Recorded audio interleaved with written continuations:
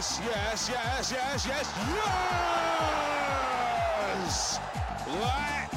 That was a goal. Striker! Eat that! And another! Bing bang, stick it in. Thank you and good night. Twat! That was liquid football. Shit! Hello everybody, it's your old friends at Monday Madness and welcome to another exciting edition of the That Was Liquid Football podcast. Woo!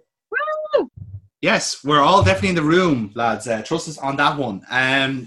We're happy to say that we're joined by Neil and Bertbot, definitely this time around. I assure you we would have used a soundboard, but unfortunately it broke after overusing it last time. So we had to get the real deal in this week. How's the form, guys? Have you been enjoying the sprint to the end of the Premier League? Not really. I just kind of wanted to be fucking done. We've waited so long for football to happen, and then suddenly, no. I'm actually preferred not having it, to be honest with you. We've all moved on. I forgot how taxing it was on my blood pressure. And I want to go back to not caring. Yeah. Yeah, pretty much. I am kind of somewhat, in a way, weird sort of ish kind of way, looking forward to the FA Cup final. But past that, I just couldn't give a fucking toss. I really couldn't. I wonder, can our listeners tell which two of us are Arsenal fans? It's kind of hard to tell from the general mood of the call, but however. Anyway, lads, we better kick off the show proper, as we always do, with a warm-up, if you will, our transfer guff.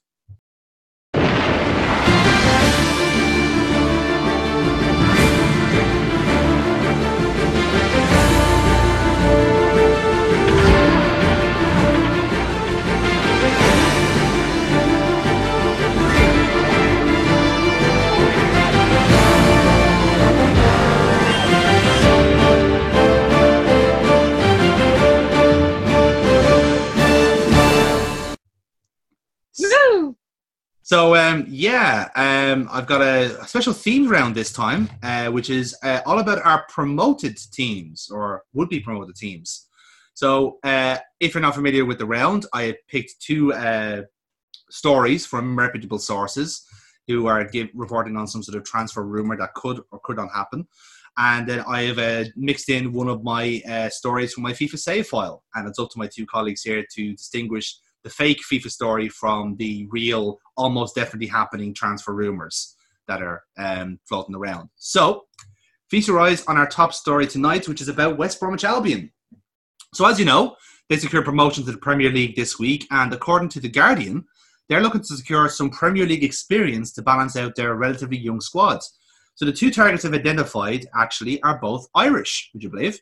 They're looking to get Robbie Brady to bolster up their left midfield, and they're also trying to get some backup at right back because they just let go of their main right back, Nathan Ferguson, to Crystal Palace. And the top target is Seamus Coleman. So the Guardian reckon that West Brom are going to lodge bids for Robbie Brady and Seamus Coleman. That's that top story.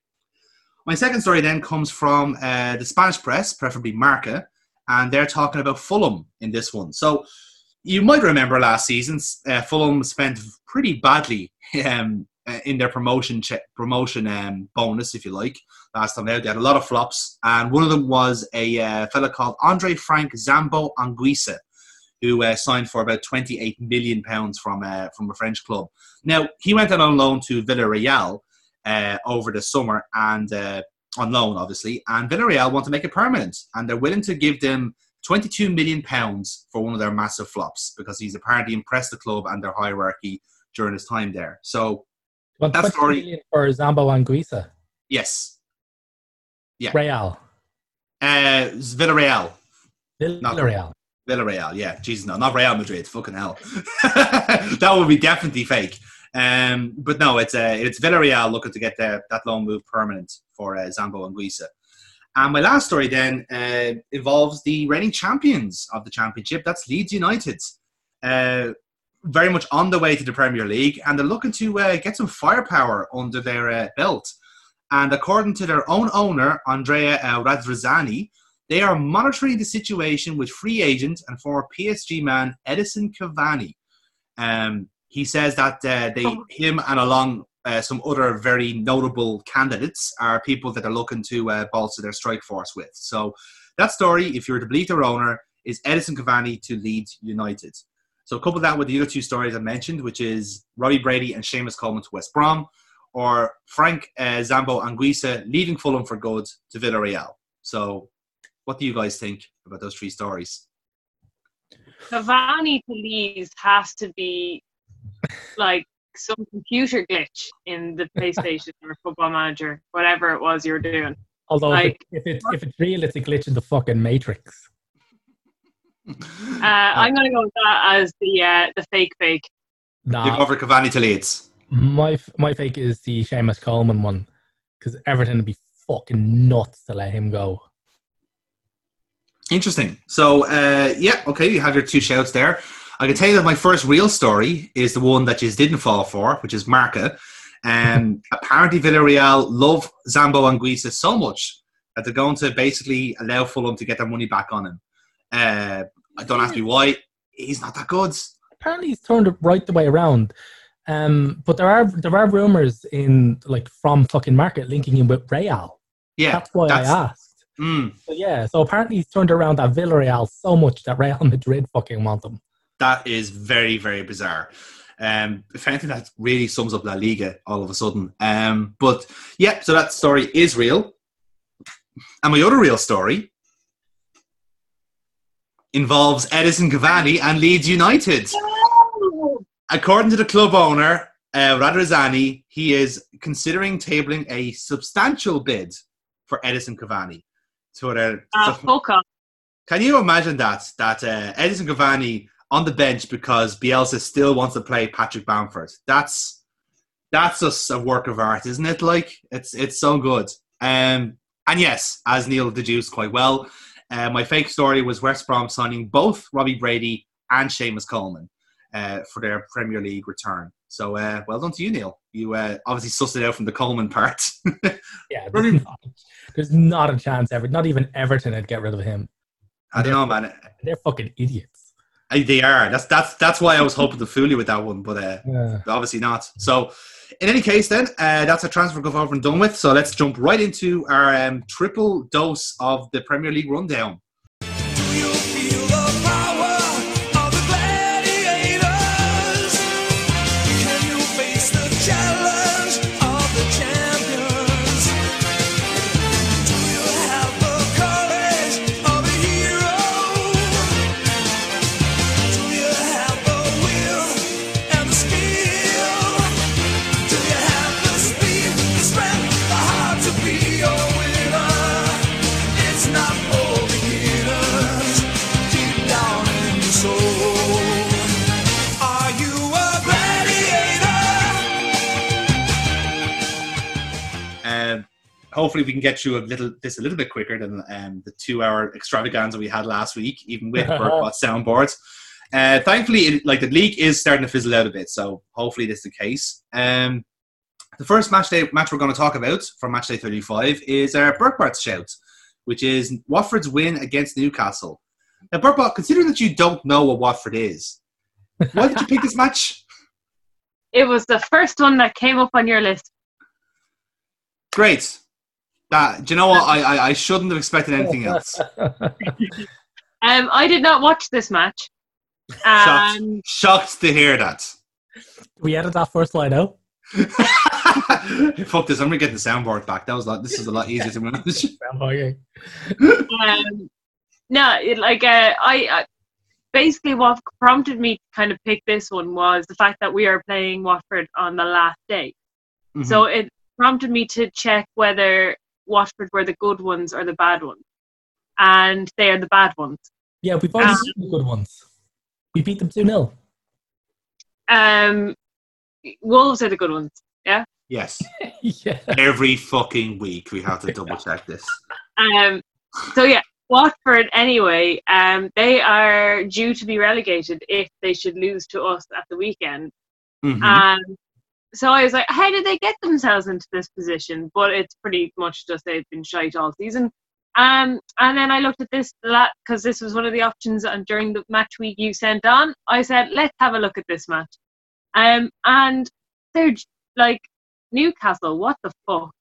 They just handed them 2 penalties and just, that was it. I don't know who scored the first goal for Newcastle, but they gave stupid penalties because I watched the highlights and I skipped past the bits of Newcastle doing stuff.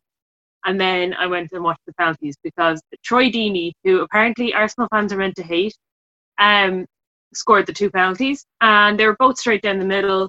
First one, keeper probably could have done something about it. The second one went top of the net. Straight in the middle, though. But, yeah, that is my recap of that match. Fun fact, actually, one of my rejected stat attacks was how many penalties has Newcastle conceded this season? And the answer is 2. They went through the entire season practically without conceding a penalty until the Watford game. And they're fucking ridiculous. Yeah, I know. This is just like... just. It's almost like, they had a bet on that they had to concede an amount of penalties, and they're like, fuck it, we'll just do it to Watford. Yeah. No, they're just there, like, the 2 defenders is going like, hey, mate, bet you $5 I can spoon Troy Deeney. You're not going to fucking spoon Troy Deeney. He's going to elbow drop you. Guarantee you, man. $5. $5 it is. Let's do it. Oh, fuck. Penalty box. Forgot about that part. Shit. Yeah. But that is my recap, that Troy Deeney scored 2 penalties that were gifted to him on a plate. To be honest with you, that is a lot more match analysis than I was expecting. So, well done, I guess. Yeah. Hopefully any Watford fans listening are as delighted with the amount of exposure we're getting. They don't on our podcast. They actually don't.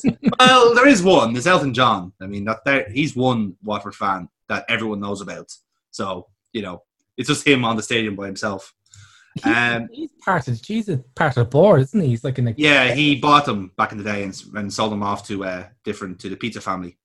Well, to someone else and then to the pizza family. That's how it worked. He's still there though. Pizzo. We'll be talking about them later because they've had a busy old week. Got to the fucking shysters. So moving on then, we have West Ham 4, Norwich 0. This is the match that officially relegated Norwich, lads. And it was all thanks to that bitch, Mikel Antonio. Who scored all 4 fucking goals. All 4 goals. In about who knew? 2 minutes? About that, yeah. Like, who knew if you just sacked off Sebastian Haller and played your best striker, you win games. Isn't it crazy how football works sometimes? I know, it's almost as if people don't know what they're doing. But yeah, and also fucking Nick and 11, he also got man of the match. I mean, I bet he can. Do you know what? I guarantee it. He can't even throw a shoe over a stadium. Guarantee it. Never even done a war. Never even done a fucking war. All I did was drive a Lamborghini into some woman's house dressed as a snowman. That's not a war. But yes, obviously, this is the end of Norwich's Premier League adventure. Are we all shocked to hear that they weren't able to survive despite being... we've been saying they're fucked for months. In fairness, yeah. I honestly think they just went into the league for the parachute payments and then were like, right, lads, we'll see you in 2 years' time.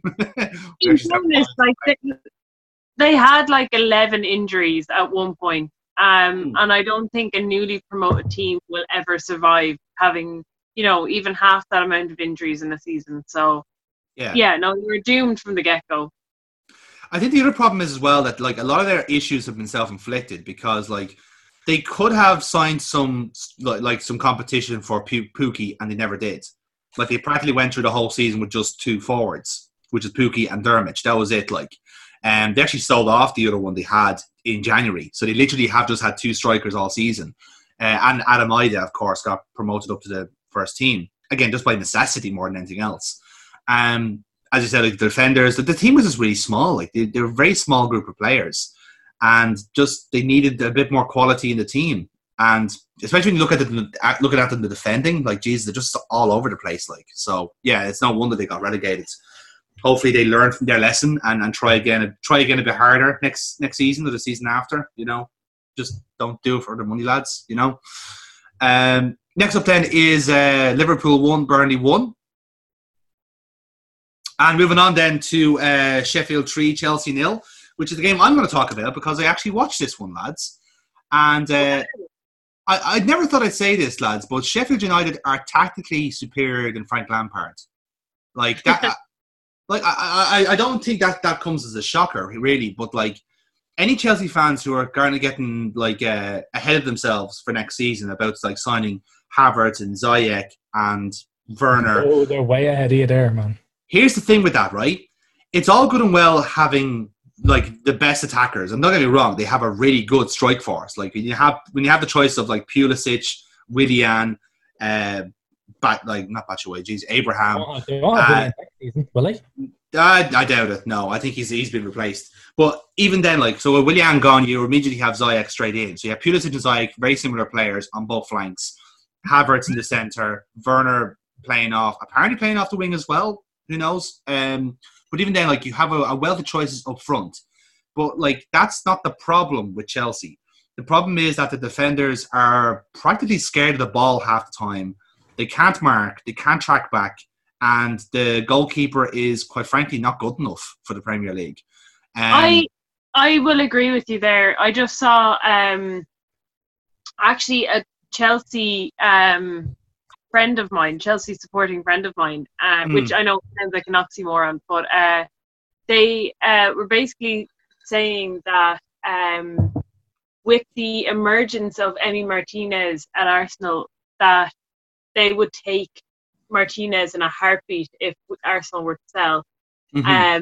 At a fraction of the price or whatever, you know, he'd be worth probably a fraction of the price of Kepa, but just absolutely like completely has kind of ruined any goodwill from the fans as well. Has just like, you know, last season he had that fight with Sarri, yeah, and like refused to leave the pitch and things like that. That kind of soured, but people didn't really like Sarri, so it was kind of like, oh, I don't know whose side to pick there. But basically, they were just saying that his positioning is really bad, his communication is really bad, and it seems like he wants to be the big man and make all the big saves at any point, but then gets it horribly wrong. It shouldn't throw stones, I suppose, being an Arsenal fan and glass houses and all, but we're looking slightly better in the goalkeeping department, whereas pretty much the same kind of issues as Chelsea would have. Defensively very poor, but at least we have that decent goalkeeper to back us up. Yeah, well, in fairness, you have a fairly valid reason to throw stones, because you've gone through a period of like maybe a couple of years where you had really bad goalkeepers. Like you would have had like Manone, Szczesny when he didn't really catch fire. Fabianski when he was over there was very poor as well. So like you would have gone through that period where like everything that you had was just shit goalkeeping, and like no matter how like competent your defense was, it was always undone by that. Chelsea's issue is that like they're both those issues are there, and like one isn't as good as the other in that sense. Like there's a match later on that like really kind of like proves that in a way. As Burkwat's been lost to us. We unfortunately couldn't. She's gone to the. Oh yeah, sorry. She seems to have been banished to the shadow realm there, but she's back. So yes, what's it like to have the shit internet now, Burkwat? Huh? Yes. Yeah. Oh, it's not nice, is it? Huh? Yeah. Yeah, this is audio form. They can't see that. Trifling bitches. She's also muted. That's great. This is all going very well. So anyway, as I was saying, the Sheffield United kept the game mostly like on the floor. Like they kept it like low, and McGoldrick just ran rings around Rudiger and Zuma. Like it wasn't even funny. Like the actual like the intelligence difference between McGoldrick and the centre backs was incredible, because like he was just like player of the year. To be fair, he's definitely underrated. Like that we can all kind of agree on that, because like the work he does do makes the rest of the team tick, and the fact that he's had to wait 35 games for his first league goals is unfair, considering I think 2 of them were disallowed by VAR. But like he's well worth those 2 goals in that sense, because everything else he does for the team is fantastic, and it really showed in this Chelsea game. Like he just made them look like fools. Like they were chasing shadows. He made shit out of them. Do you know what? Look, as we would say to the man upstairs, he put them under fucking pressure, and you know what? It worked. Yeah. Yeah, I think it's just getting to the point that like Rudiger and Zuma just aren't as good as people expect. Like, Yeah. as wasn't Zuma was bought by Mourinho? He was, and he was like Mourinho in boy. loan dilemmas for years. Exactly, but he was initially bought in because he was a good defender and he had legs, like he could run, he had a bit of pace. But it's like, yeah, what good is pace if you can't really think? And like, McGoldrick just fucking they just sold him, you know. Yeah. I think there was one goal in particular where, like, I think it was maybe the second goal or the first McGoldrick goal, where it was just like a simple cross, like over the Chelsea backline. And honestly, for two like fairly tall centre backs in Rudiger and Zuma, not one of them tries to head the ball. Like they're just standing and almost like afraid to clear it out. Like it's just bizarre. Like to have like players who don't match their like physical attributes. You know, it's weird. It doesn't make sense. Like and yeah, like just Sheffield, like by all accounts, they won like 4 or 5 now. They were all over Chelsea. Like they just could not compete with them. Like, and the thing about Chelsea is that like they could have played for another 90 minutes and they wouldn't have scored. Like it wasn't like they were completely toothless. Mm. So yeah, fair enough. Moving on then to Man City 5-0, Brighton. Fuck off! Like you're not fucking impressing anybody. Like he's lost. Like what are you doing? Like look, we can put 5 past Brighton. Well done, good for you, fucking cheating bastards. What else? Financial fair play dodging bastards. Yeah, absolutely. Fuck yous. They didn't even do a war either. FFP is dead, baby. FFP RIP. Absolutely. I mean, yeah, exactly. Like, not even that, but like, it's like, what's the point of even putting 5 past Man City, like Brighton? What are you trying to prove? You've lost the league. The Champions League is next month. Calm your fucking tits. Like, you're not going to win anything. Like, you should have like saved their strength for the FA Cup semi-final. Oh wait, how did that go? Isn't like De Bruyne desperate to beat Henry's fucking assist record? Yeah, he said that because Henry helps coach the Belgian team, and the last training camp they had, I think De Bruyne was on like 14 or something like that, and he turned around to Henry and he's like, "Oh, I'm coming for you." And Henry's like, "Good luck, man. You'll probably do it." I mean, so yeah. It seems like Sterling seems to be the kind of focus as well, because he like now the hat-trick in this and then 2 in the Watford game. It's like, okay, Rand, you're going to go for the golden boots. Could you leave it to someone who actually deserves it, maybe? Like Danny Ings or Jamie Vardy or Aubameyang? No, you're just going to... Yeah, okay, right. We have to hang on. You have to get prizes to Man City, lads. Well done. Good for you, lads. Like, when you consider the sheer wealth of midfield options and... Like, if you've got David Silva and De Bruyne behind you serving you ball, you should be getting that golden boot every fucking year. True. You know, you should have that super glue to your fucking mantelpiece. I mean, the fact that he's still not in the really in the running, I mean, nobody really expects him to win it. But he's against Norwich last game, so, you know. Yeah, already.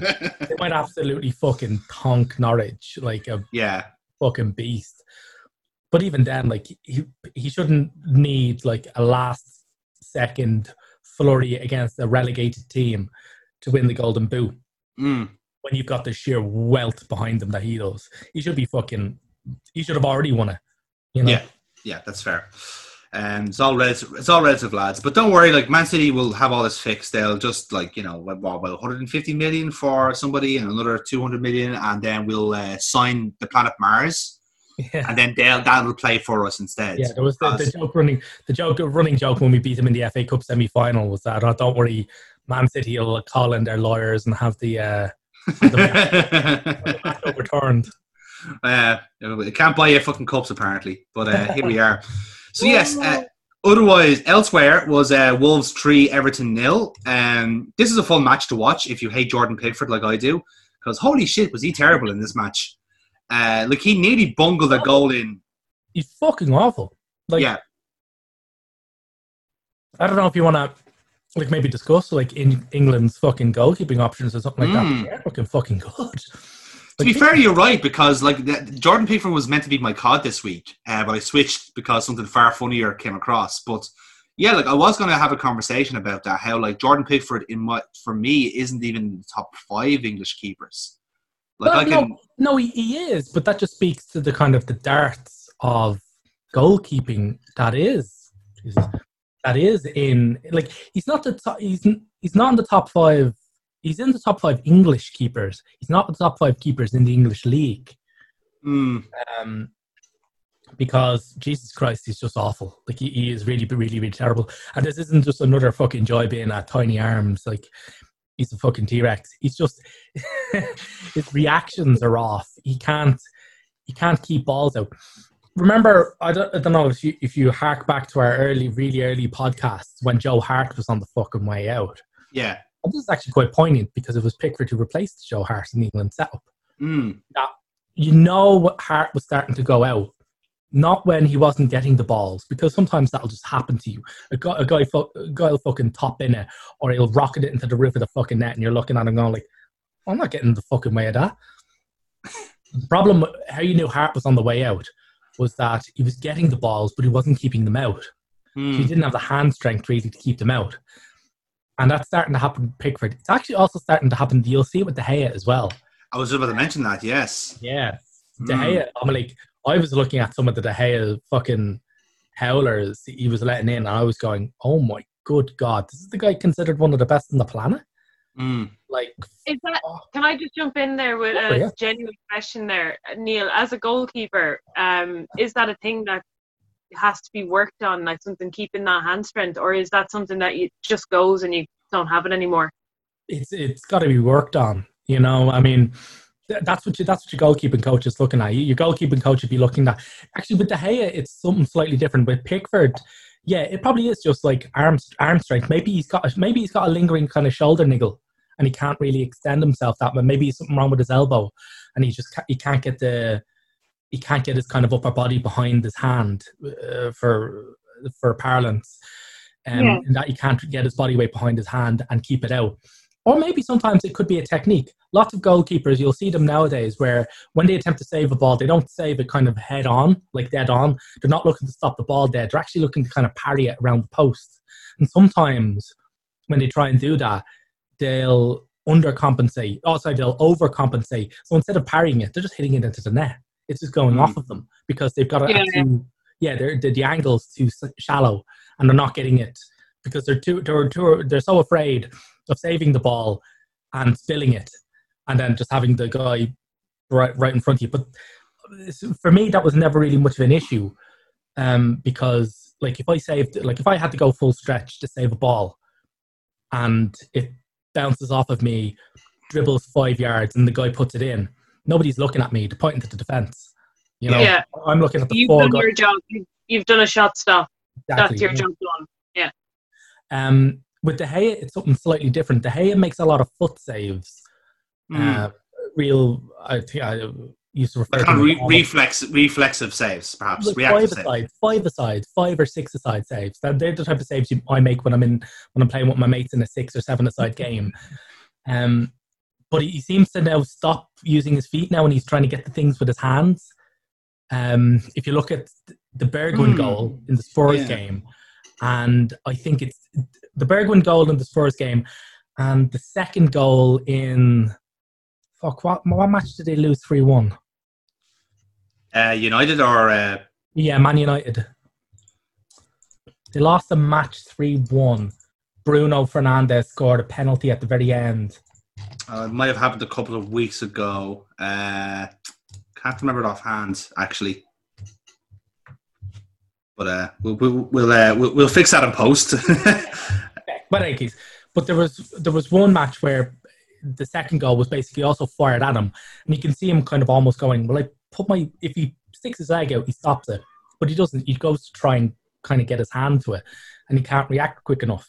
So it's weird. It's a real dearth of goalkeeping, and you need a good goalkeeper. That's where your goalkeeping coach needs to step in and go, right, we've got an issue here, and we need to fucking fix this, because this guy's getting balls fired at him. Excuse me, he's getting balls fired at him, and they're not staying out, and that's a serious fucking issue. Sorry, that match was versus Chelsea. Oh, the 3-1 match. Yes. The FA Cup match, yeah. The FA Cup match. Sorry, it was the FA Cup match. Yes. where he was actually, looking back, I genuinely believe he was at fault for all 3 goals, but the second one was a fucking howler. Yeah, not like him at all. And like I said, it kind of like, it does resonate with Pickford. Yeah, well, unfortunately, yeah, that's the thing. But it's the same argument does hold true for Pickford, because like he just doesn't seem to have control when he's in goal anymore. The thing about goalkeeping is that like one bad kind of spell can really end your career quite badly. And I mentioned it before, but the person that he really needs to look to for an example for that was the person he replaced in the England setup, which is Joe Hart. Joe Hart had a really bad spell, lost his number 1 spot, didn't even get kept on as the second string keeper. Now, whether or not he refused to be the second string keeper, or whether or not Southgate just turned around and went, I can't use you at all, pal. You're just not reliable. And now 2 years later, he doesn't even have a fucking club. 2 years after being the England number 1, he doesn't even have a fucking club. Now, I'm not on the Joe Hart bandwagon. I don't particularly think he's that good, but I do still think he's still a reliable-ish keeper. But he's definitely not bad enough not to have a fucking club. Well, like I said, we have teams coming into the league next season, so one of them might just offer them. He might get him one of them, but I don't really think so. He still doesn't have his distribution up this spot for any teams that want to really play ball with the goalkeeper. Yeah, because I was about to make this point about Pickford, is that like it's really only a detriment to England now if he keeps like being number 1. Like the reason that he's in the number 1 is because really, like, it was kind of explained that yes, maybe he's not like the most adequate in terms of goalkeeping, but it's his actual passing that like is really beneficial to the team. And they're like going like, okay, that's fair enough if he is making like, if he's keep making like 8, 9 out of 10 saves, that's fair enough. Like that's a benefit then to the team. But when he's doing only conceding, like if his save percentages go down that much, then what's the point of having a good pass in you if you're not able to keep the ball out? You know what I mean? Like you're the last line of defense. Like it does not make sense that like that's what you should be doing more, as opposed to like, can you ping a pass to your midfield perfectly? That seems to be, maybe I'm crazy here, but that should be the priority as a goalkeeper, not as a fucking, if he's that good with the ball, then play him outfield. You know what I mean? Like, I think the priorities are mixed up there. Like when you do look at like the goalkeepers now in the Premier League, like Nick Pope, Dean Henderson, that's your top 2. And like really, like Jordan Pickford for me is in the same class as like, if anything, he's actually underneath Ben Foster and Tom Heaton for me. I think they're much better keepers than he is. You know, like so Pickford's competing for 5th in that list for me. Yeah, I'd go with that. But in all fairness, like when it comes to keepers, Southgate doesn't really have much of a very good. He doesn't have a good lot to pick from. I mean, Pope's ahead of him, but like you're like you've got 5 runts of the litter there. No, it's true. Yeah. Like while we're talking about goalkeepers, can I jump in with a mad transfer that's happened in the women's league? Newly promoted Aston Villa have signed Lyon goalkeeper Lisa Weiss. Fuck off. Yeah. As in the Champions League winning goalkeeper going to Villa. Yeah. Lyon, the best women's team on the planet. The Globetrotters going to Birmingham. Fucking hell, that's something. That's some awesome money for that. It's a bit mad, but I was just because talking obviously about goalkeepers in the women's game. There's a bit of a merry-go-round of goalkeepers moving from different clubs, and there's about maybe 5 or 6 goalkeepers that have left their clubs and are now currently contractless. Whereas, and then there's loads of clubs without keepers, but they're just, it's like, who's going to get who? Yeah, and it's then kind of like a shuffling a bit. Out of nowhere, Lisa Weiss gets released by Lyon and goes to Aston Villa.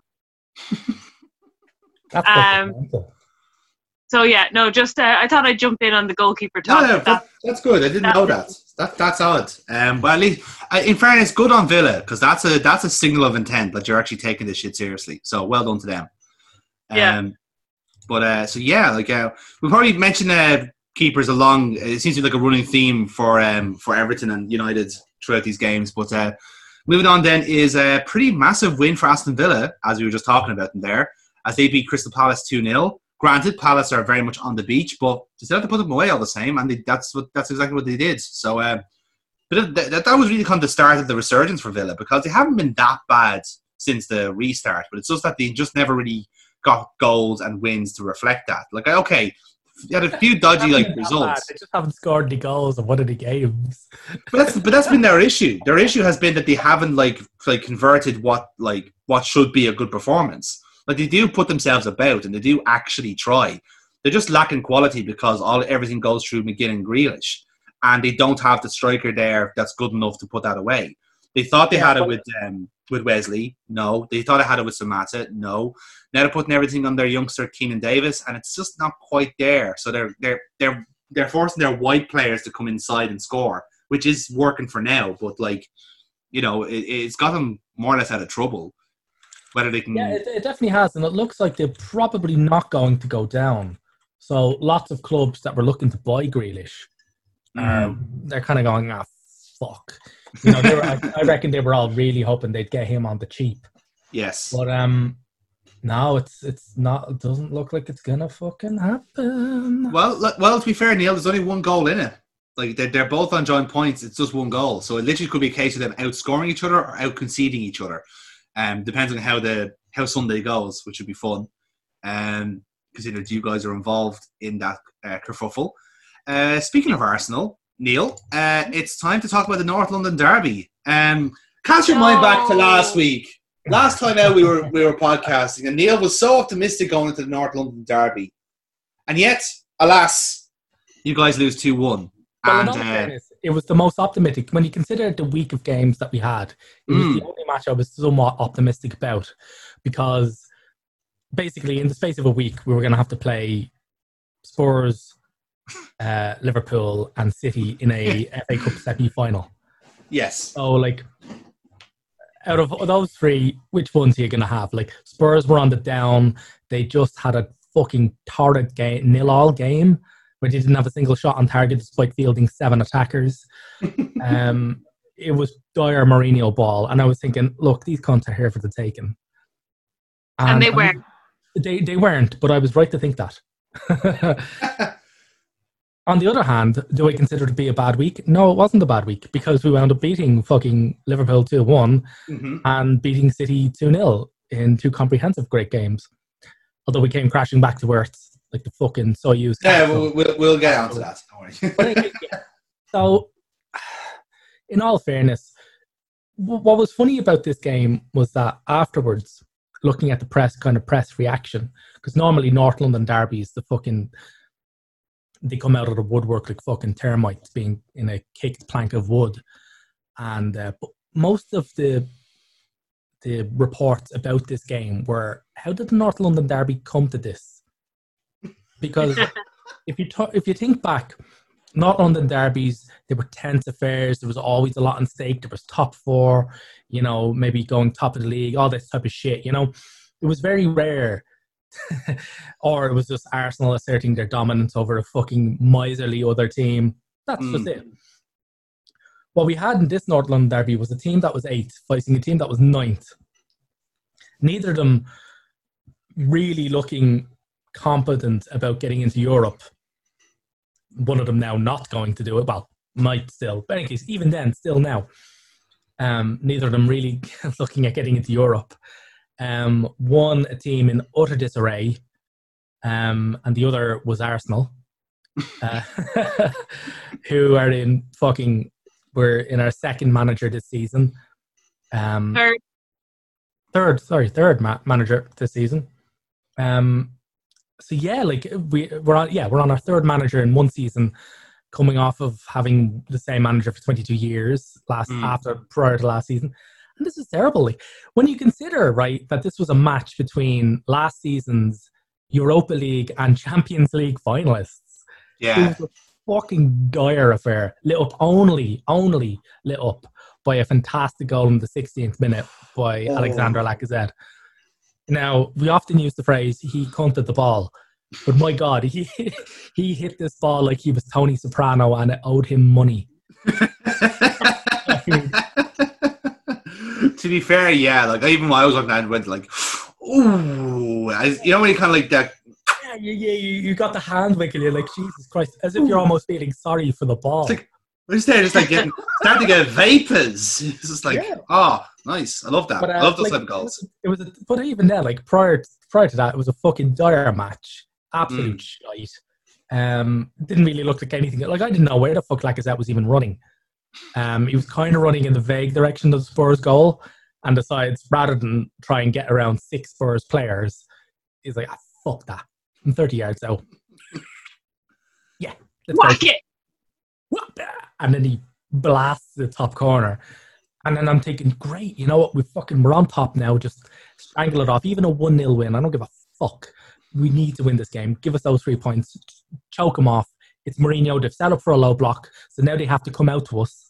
So just don't fuck up. What do you do?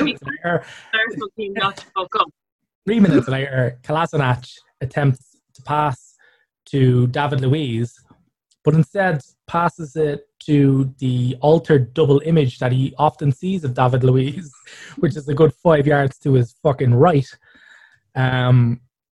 Luiz can't get back in time. Son is right there, and he just dinks it over Martinez. That was 3 fucking minutes later. And then a tedious game of kickball happened until fucking shy corner, you know, where all their viral of all fucking people just nodded one in from a corner. But it's all the viral marked by Kieran Tierney, who's not the tallest and not the most the strongest person there. Like, you know, exactly, bit of a mismatch there, lads. If anything it needs to show, we still need to work. This actually, out of this match, the stat came that we've conceded 46% of our goals against have been conceded directly from set pieces. 46%. I think the only worst amount of conceded goals from set pieces is from Norwich and Aston Villa. And Chelsea, I believe. And Chelsea, Chelsea. So Chelsea are very bad at set pieces too. So for everybody laughing at people hiring set piece coaches, like specialist set piece coaches, this is why. Like when you're shipping 1 in every 2 goals from a fucking set piece, get a set piece coach. Yeah, this is why people slagged us off for hiring in a throw-in coach. Which, you know why? Because we realised the one thing we were losing possession in was throw-ins. So we got someone in to teach us how to keep the ball during throw-ins, and then he showed Joe Gomez how to do his secret sensei fucking like Rory Delap technique, which he doesn't really do that much, really. But even still, this is the reason. That's the type of like nuance you need to apply if you're going to reach the next level. You know? Yeah, absolutely. But I think on the North London derby there, like I was listening to it. I was on my way home listening to it, and the stream.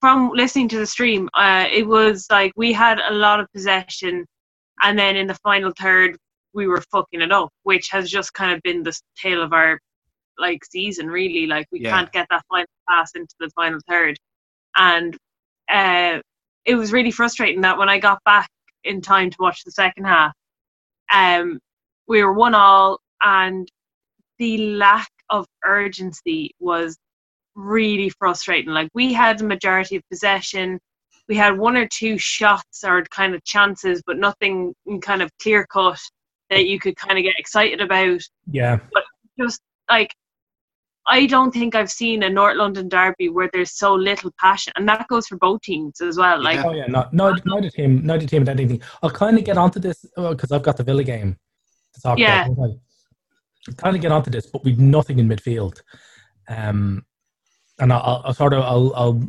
highlight that more because I think it was further highlighted in the Villa game than anything else. But it also came up with this one, is that we just no creativity whatsoever. Yeah. In fact, if Lacazette hadn't whacked the ball in from 30 yards, I don't think we'd have scored at all. Yeah, this is it. Like the Lacazette goal, as gorgeous as it was like an individual holy shit, as opposed to like a team goal, if that makes sense. Like even from the whistle, you didn't really have a foothold. And the way I kind of described it was that kind of Spurs from the kickoff kind of took the centre of the ring. And Arsenal didn't really try to occupy the space. Not even that. Just first, set up with a low block and just countered. And that's what I mean. That's what I mean. Like they just they just took that spot and then didn't really do anything with it, you know. And that's just it. Like, in all fairness, like they just banked on Arsenal making mistakes, and when you consider the players we have, you know, that's a bet that's going to pay off. Yeah, exactly. But one thing I will say, is that, like, from this game, Arsenal are going to improve. I don't see Spurs improving. It's curious because, like, at least with Arsenal, you can kind of see that there is progress being made, and you see it more in the Arsenal and Man City games where they do get that bit of solidity. Whenever, like, and granted, with the Liverpool game was in a way a bit of a freak accident because we gave like two goals away, but like we didn't really push his after that in that sense. So like obviously he did something right in that regard. With the Man City game, that's a real signal of intent. Like you've actually got something going here when you're able to keep what is more or less like still one of the best teams in the league, in the world, at bay, and keep a clean sheet as well, which is even more impressive.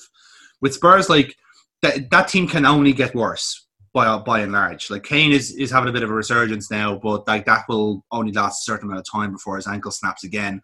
As I said, the team is just getting older and slower, and with Jose Mourinho, they're certainly not going to get any more fucking smarter. So yeah, like that team has a ceiling, unfortunately.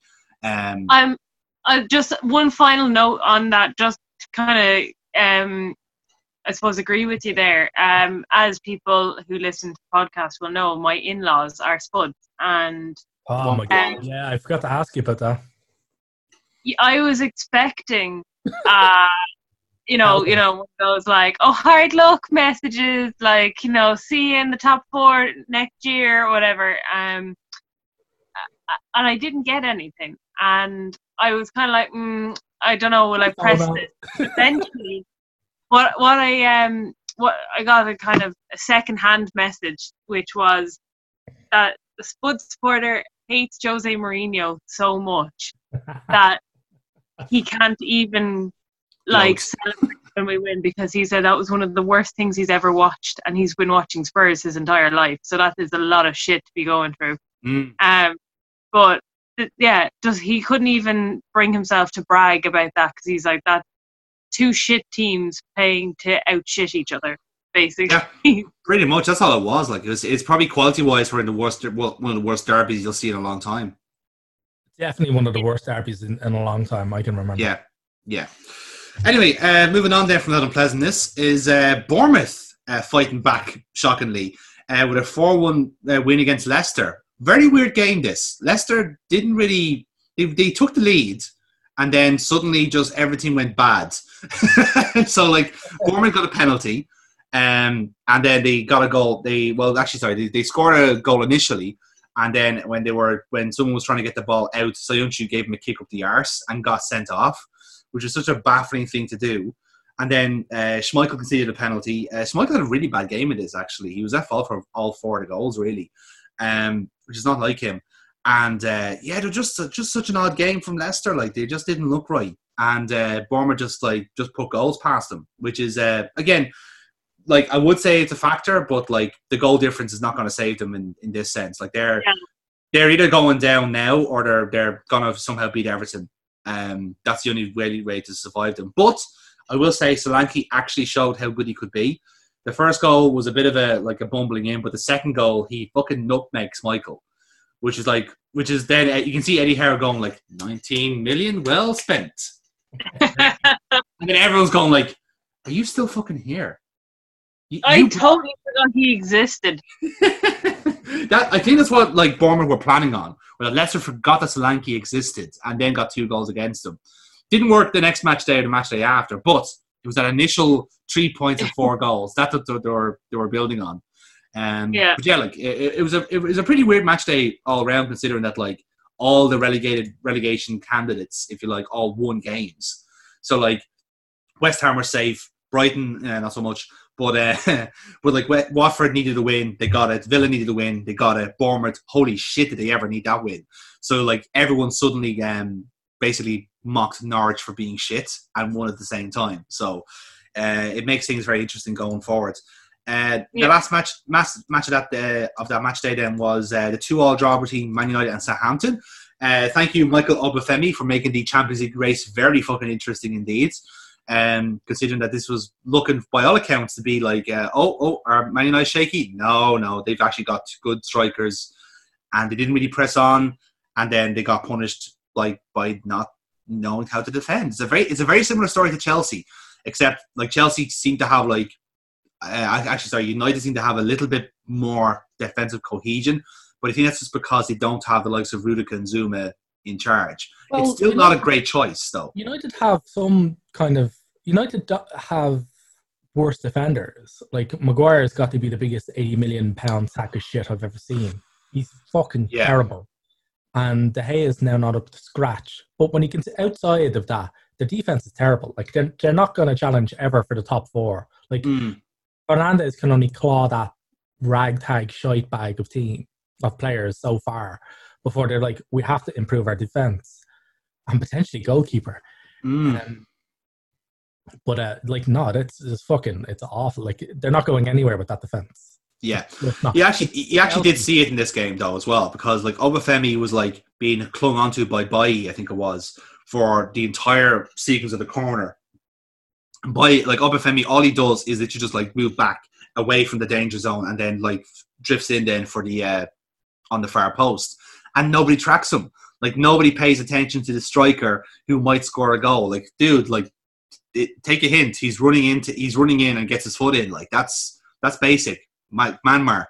It's easy, you know. But like I said, it's pure like I don't know if it's because it's like Solskjaer and Lampard, who are two attacking coaches. I just don't know if they do just enough defensively for that to work. Because I was kind of making this argument to a Chelsea fan I know, and like I was saying, like he's saying like, oh, we need to sack off the defenders and goalkeepers, get new ones. Like, yeah, but that works. That can work sometimes. Sometimes it's just because you're not coaching. Goalkeeper they spent £70 million on. This is the point I was actually making. Was that like, listen, like you've spent enough on these players. You have to work with what you have. You have to teach these boys how to defend. That's why you bought them, because they either are good defenders coming in, or physically they're like able to do it. So like if you're not coaching them on how to do it, then you can't you can't blame them for letting in goals. You know, like you're the coach. You have to work on it. You know, it's all good and well having shiny things up front, but there's no point doing that if you can't defend the lead. And that's kind of the story of United and Chelsea at the moment.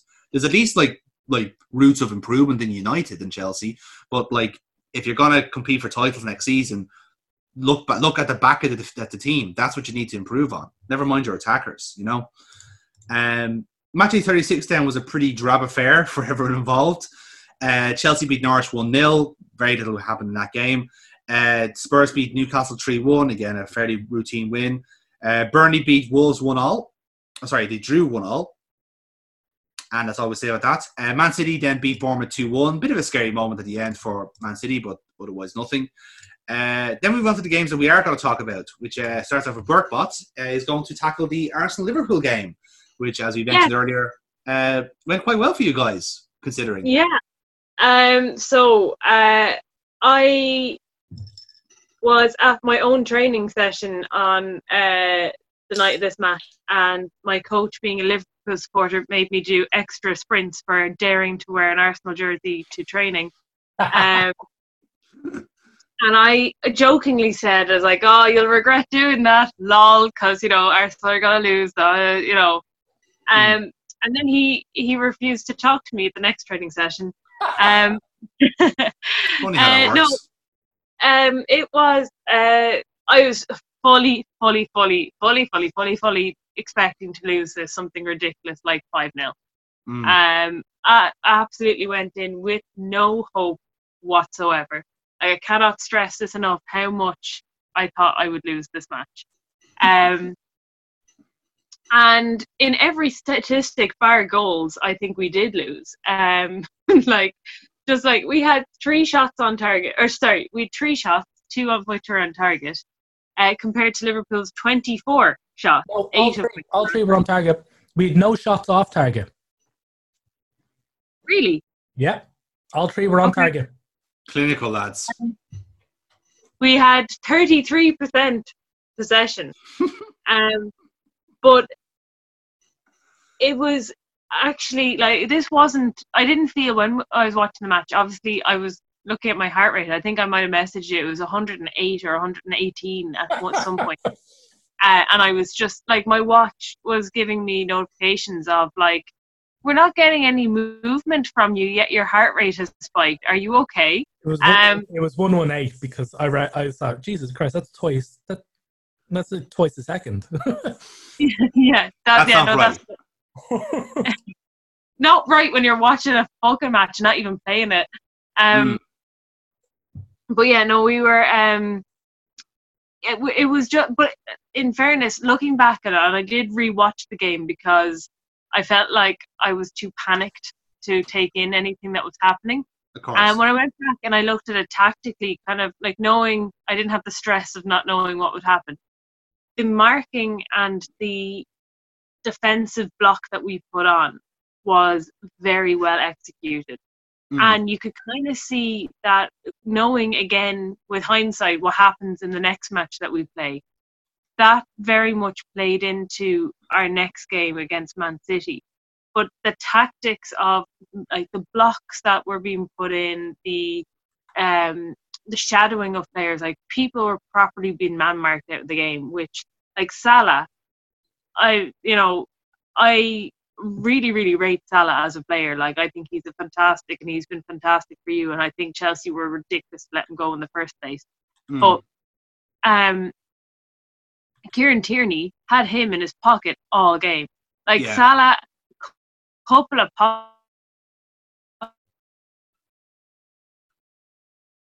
we just couldn't get over the fact that Kieran Tierney was kind of, because I've kind of, like, I know a lot of people really like him and have really rated him since he's come into the club. I've not been quick to jump on that bandwagon. I think he's a good character to have around, but I have my favourite Scotsman at Arsenal, and it's Emma Mitchell. Now she's gone. But there's a vacancy there, though, let's be fair. Yeah, like, but same position as well, actually, in fairness, right back. Yeah. But yeah, no, it was. You could tell that in the last few minutes, Liverpool were just kind of taking shots for fun, and they kind of lost the intensity to actually win. Because I think, like, there is that, like, classic clip now of Klopp's face after, like, it kind of uncharacteristic errors as well to give away the goals, like the Alisson mistake and the Virgil van Dijk mistake, were just, they're the most Arsenal mistakes ever. That was the weird part. Like, it's like we were doing an impression of you for the banter or something. It was so odd. Like, the Van Dijk one wasn't even funny. Your best Mustafi, guys. Let's try it. And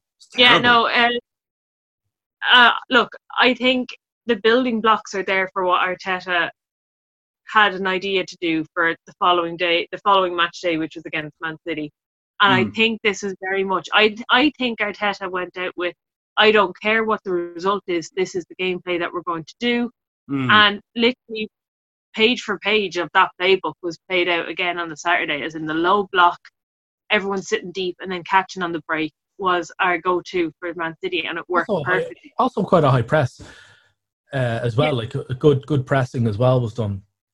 But also one thing I want to point out, goes back slightly to our previous conversation, is that in the Liverpool game, Emiliano Martinez made quite possibly the best save I've seen in the last 10 years. Yeah. From a deflected Robertson shot, was it? Possibly Trent, I think it was. Yeah, it was Trent at the end, yeah. Alexander-Arnold. Because Alexander-Arnold absolutely whips the ball, and then it deflects off, I don't know, somebody's arse, and bends totally the opposite direction. Martinez, it's full Superman dive stretch right across the goal. It's a fucking wonderful save. It is truly awesome. Like, it's like, here, get that shot. I think even the Arsenal photographer, the official Arsenal photographer, even tweeted it. I think kind of Adam was like, here's a shot, get it on your mantelpiece. Yeah, that's what you do. Like, it was a fucking unbelievable save. Yeah, if it was a save of the season, and it really should be. I don't see how anybody's gotten better than that. You see, very good in the box, a kind of a scrambled save in I think it was the first half, And it was basically just been not very scrappily cleared by us, and someone just got a toe to it. I think it might have been Mane, and it was a fantastic carry over the bar by him. And I thought that was a fantastic save because it was so close and it was hit with such power. It was such a good reaction save, but then that comes out, at the end, right at the end, like super stuff. Yeah. Like my kind of main takeaway from this match and perhaps the Burnley match as well was that like we weren't really that bothered chasing games. Like with the Burnley game, we took like an early goal and we were kind of like happy to just coast along and take the occasional shots. Now the story of that match in particular was Nick Pope just being brilliant. Like he, I think, made like 9 or 10 saves that like prevented like Burnley going behind even more. And then like Jay Rodriguez scored a peach then like 20 minutes from time, and we just went like, fair enough. It's just like, whatever. Like we've took 20 shots already. We're not fucking chasing this anymore. And with the Arsenal game, well, it was a case. It was like we made 2 mistakes. We have all the possession. We can't get through. And I really don't want to fucking pull my hamstring like when the league's starting off in 2 months. So yeah, you fucking go, girl. You have that fucking win, like, you know. And like in fairness, like it's funny you should mention Salah because like I think him in particular has been really, really bad since the restart. I don't know. Maybe it's because I think he was out of form really since the start of the season anyway. And Salah can be, but like even though he still like puts in an incredible fucking like output of goals and assists, you can see when he's off colour, and you see it when like he's in a great position and he makes a tits of it. I think it was in this game or perhaps the Chelsea one where like he was practically on the penalty box. All he had to do was just like dink it straight and like the ball's in the net. Like he would have put those goals away in his first season, but instead he tries to like beat the keeper, which is so odd because like the keeper is like he's not tall as such, but like you know like that's the toughest option. Like you have there to choice from. You have 5 different angles, and he goes for a straight, which is just so baffling. Like his actual decision making was very unusual. It was almost like he was trying to score like a real like thunder bastard when he could just keep it simple, which is what he used to do. And I think it's because like Mane is more of a natural at making those like goals look great. I think Salah tries to like kind of outdo him a little bit, which is a nice friendly rivalry to have. But at the same time, like if this was an actual like life or death situation and the title was still in the balance, like people would be throttling Salah to get those through. And in that way, I think that's what Klopp was more like jaw dropped out of, was that like, you know, him and his team were doing so well to like keep the concentration levels up. Because let's face it, we've never had a team that's gone on this long as champions and still try to put the effort in. You know, so it's like, so in a way, like how psychologically can you keep a team like that upbeat and focused and determined? You can't really. Like you're going to see a drop off. That was, I think Graham Souness was one of the ones kind of making that point that like, like he'd been in a position where he was in a team that had won the league and had matches to play afterwards, and he was like, you can do all the training you want, but your brain is switched off. And this is it. But no, like I said, it was great shock to win. But it did set up very clear blueprints of what was going to happen in the next game. Yeah, and obviously that was all part of our plan. We all wanted to give you the motivational booster so we can stick it to those city bastards at the. Yeah, I think it's good, you know, like red team camaraderie. Exactly. It was a team building exercise. We got to learn about each other, you know. An alliance against Man City next season, hopefully. Moving on then to Neil's pick of this pretty turgid match day, has to be said. The Everton Aston Villa 1-1 draw. Neil, what about this match has piqued your interest? Well, the fact that it has absolutely no interest whatsoever. Fantastic. It's just pretty much showing how far Everton have fallen. Like, this was meant to be kind of Everton's sort of season of resurgence. And it just further demonstrated as to the question of why is Everton? I mean, the club has so much financial backing now. They have an unbelievable coach. Still cannot believe that Carlo Ancelotti is the Everton manager. Let's skip that part, yeah. Unfortunately, that's quite difficult to do that. And he must just be looking at this team and going, what the fuck did they expect me to do? They've literally given me dog shit. and they're expecting me to cook them like a fucking, Michelin star meal. And it's so mad that every single pound they seem to spend just goes completely awry. Like they can buy anybody and they'll just turn to crap the instant they get onto the fucking Merseyside. And they keep doing it as well. Like, they're not stopping the spending. They want to fucking sign Insigne, James Rodriguez, all these players. Like, lads, these lads are not going to go to the 12th place team in England. That's just not going to happen.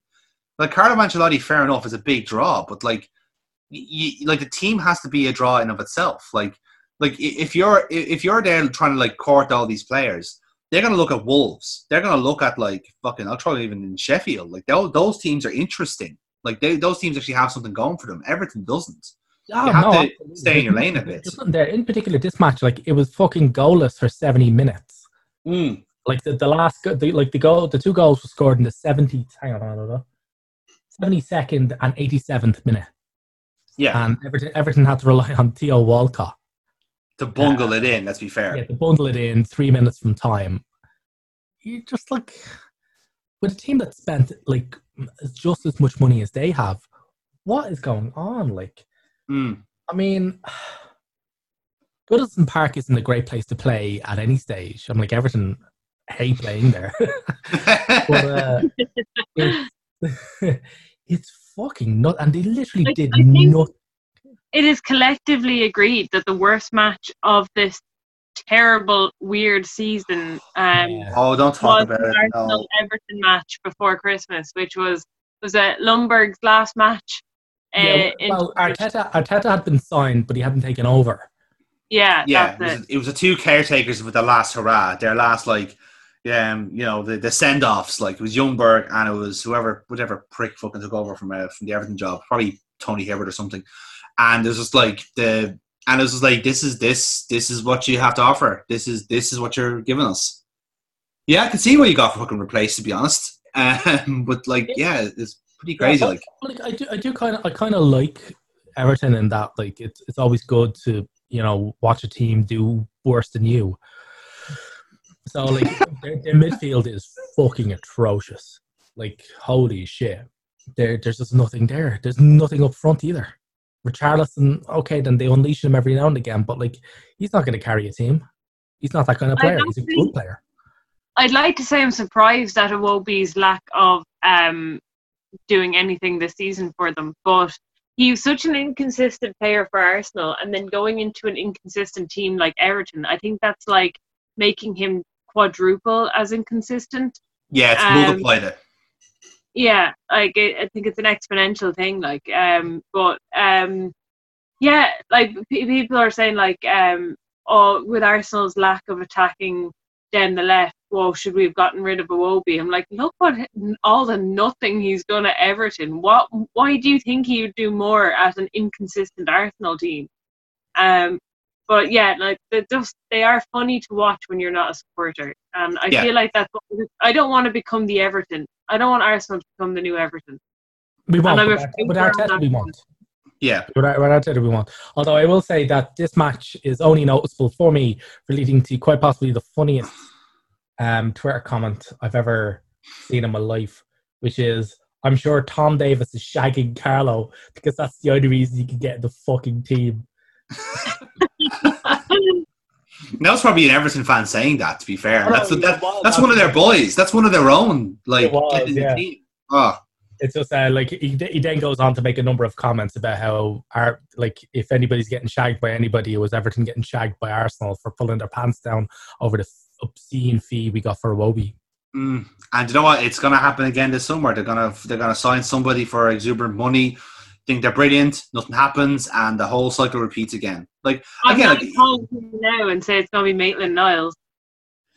To be fair, that would be a lot more conservative than what they've normally been doing.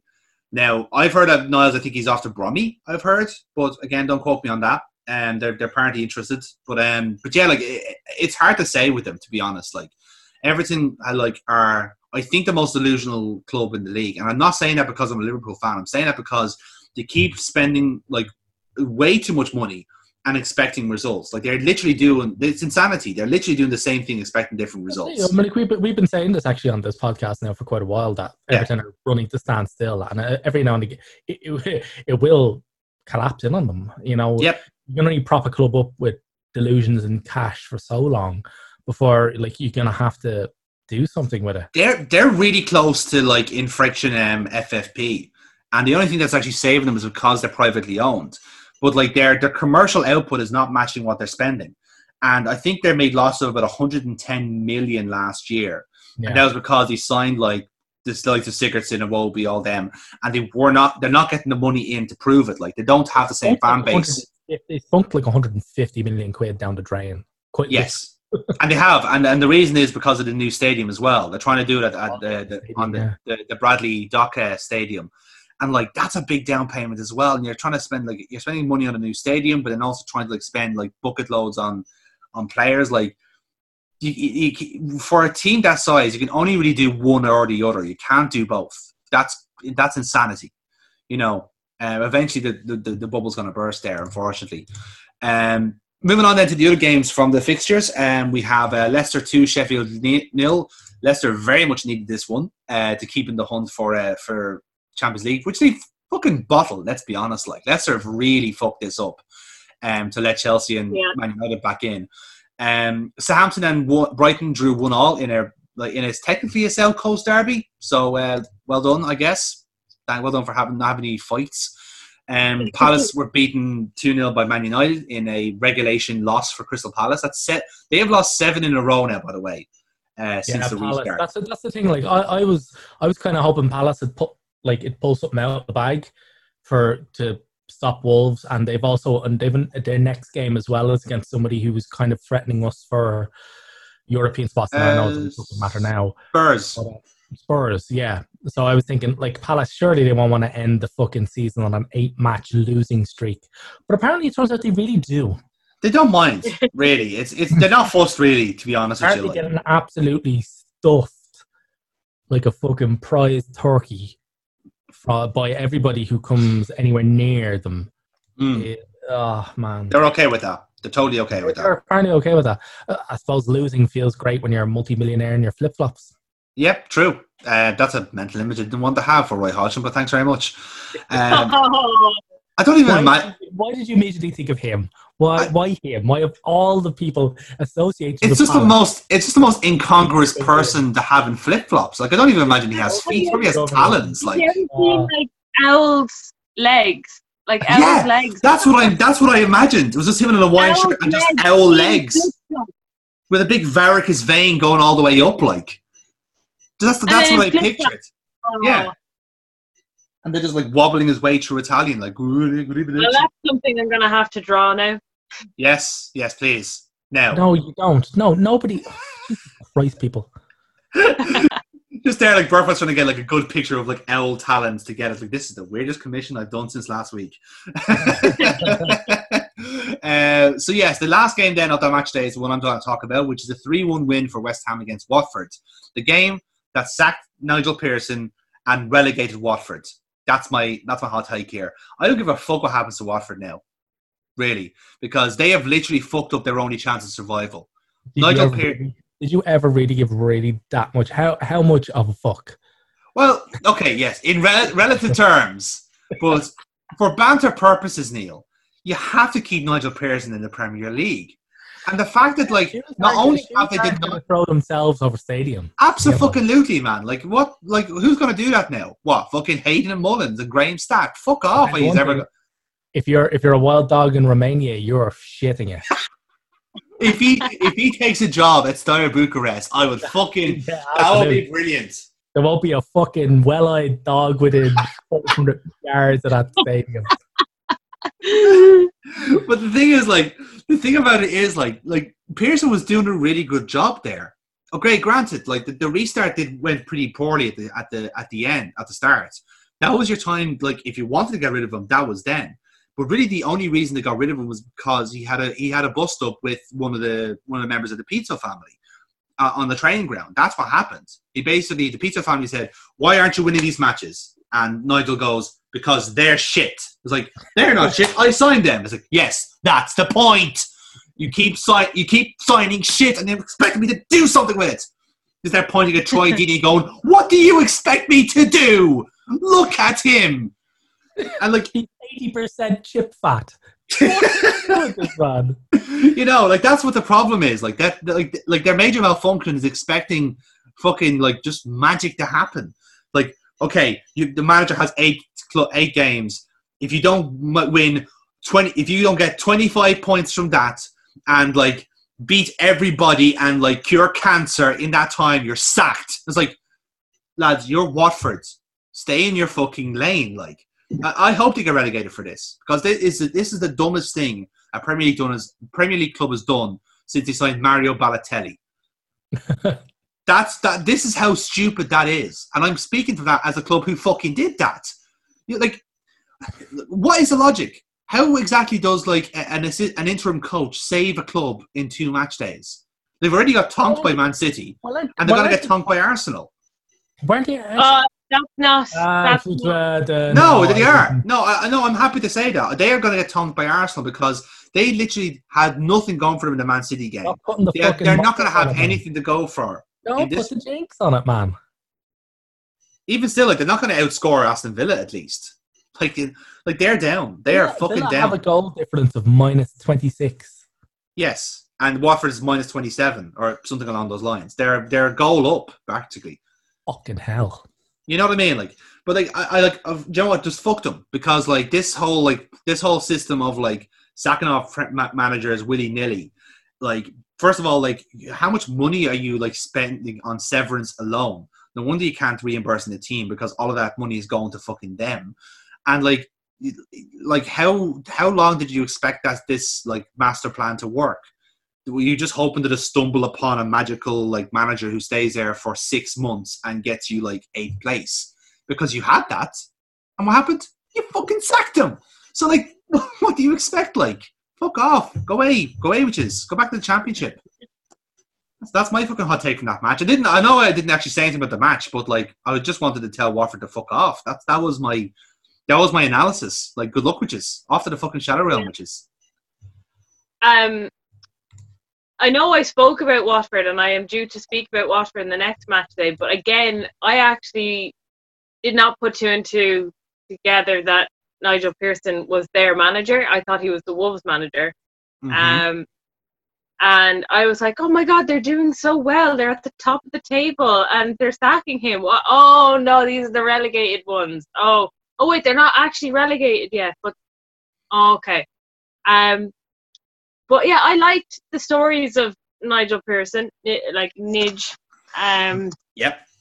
But I never actually paid attention to what club he was managing, which makes sense, which I probably did know, but it just went straight out of my brain again. It's blocked, yeah. It's a mental block. Yeah. Mm. But it is just such a bizarre decision, and it makes my, like, you know, involuntary blockage of that team all the more, you know, I feel better about it now. You do, you should, because quite frankly, like, they deserve that blockage. They deserve to be basically redacted like a fucking sex pest pro wrestler. Like, they're done. Like, they're never been in the ring again. Top Rope Troy is cancelled.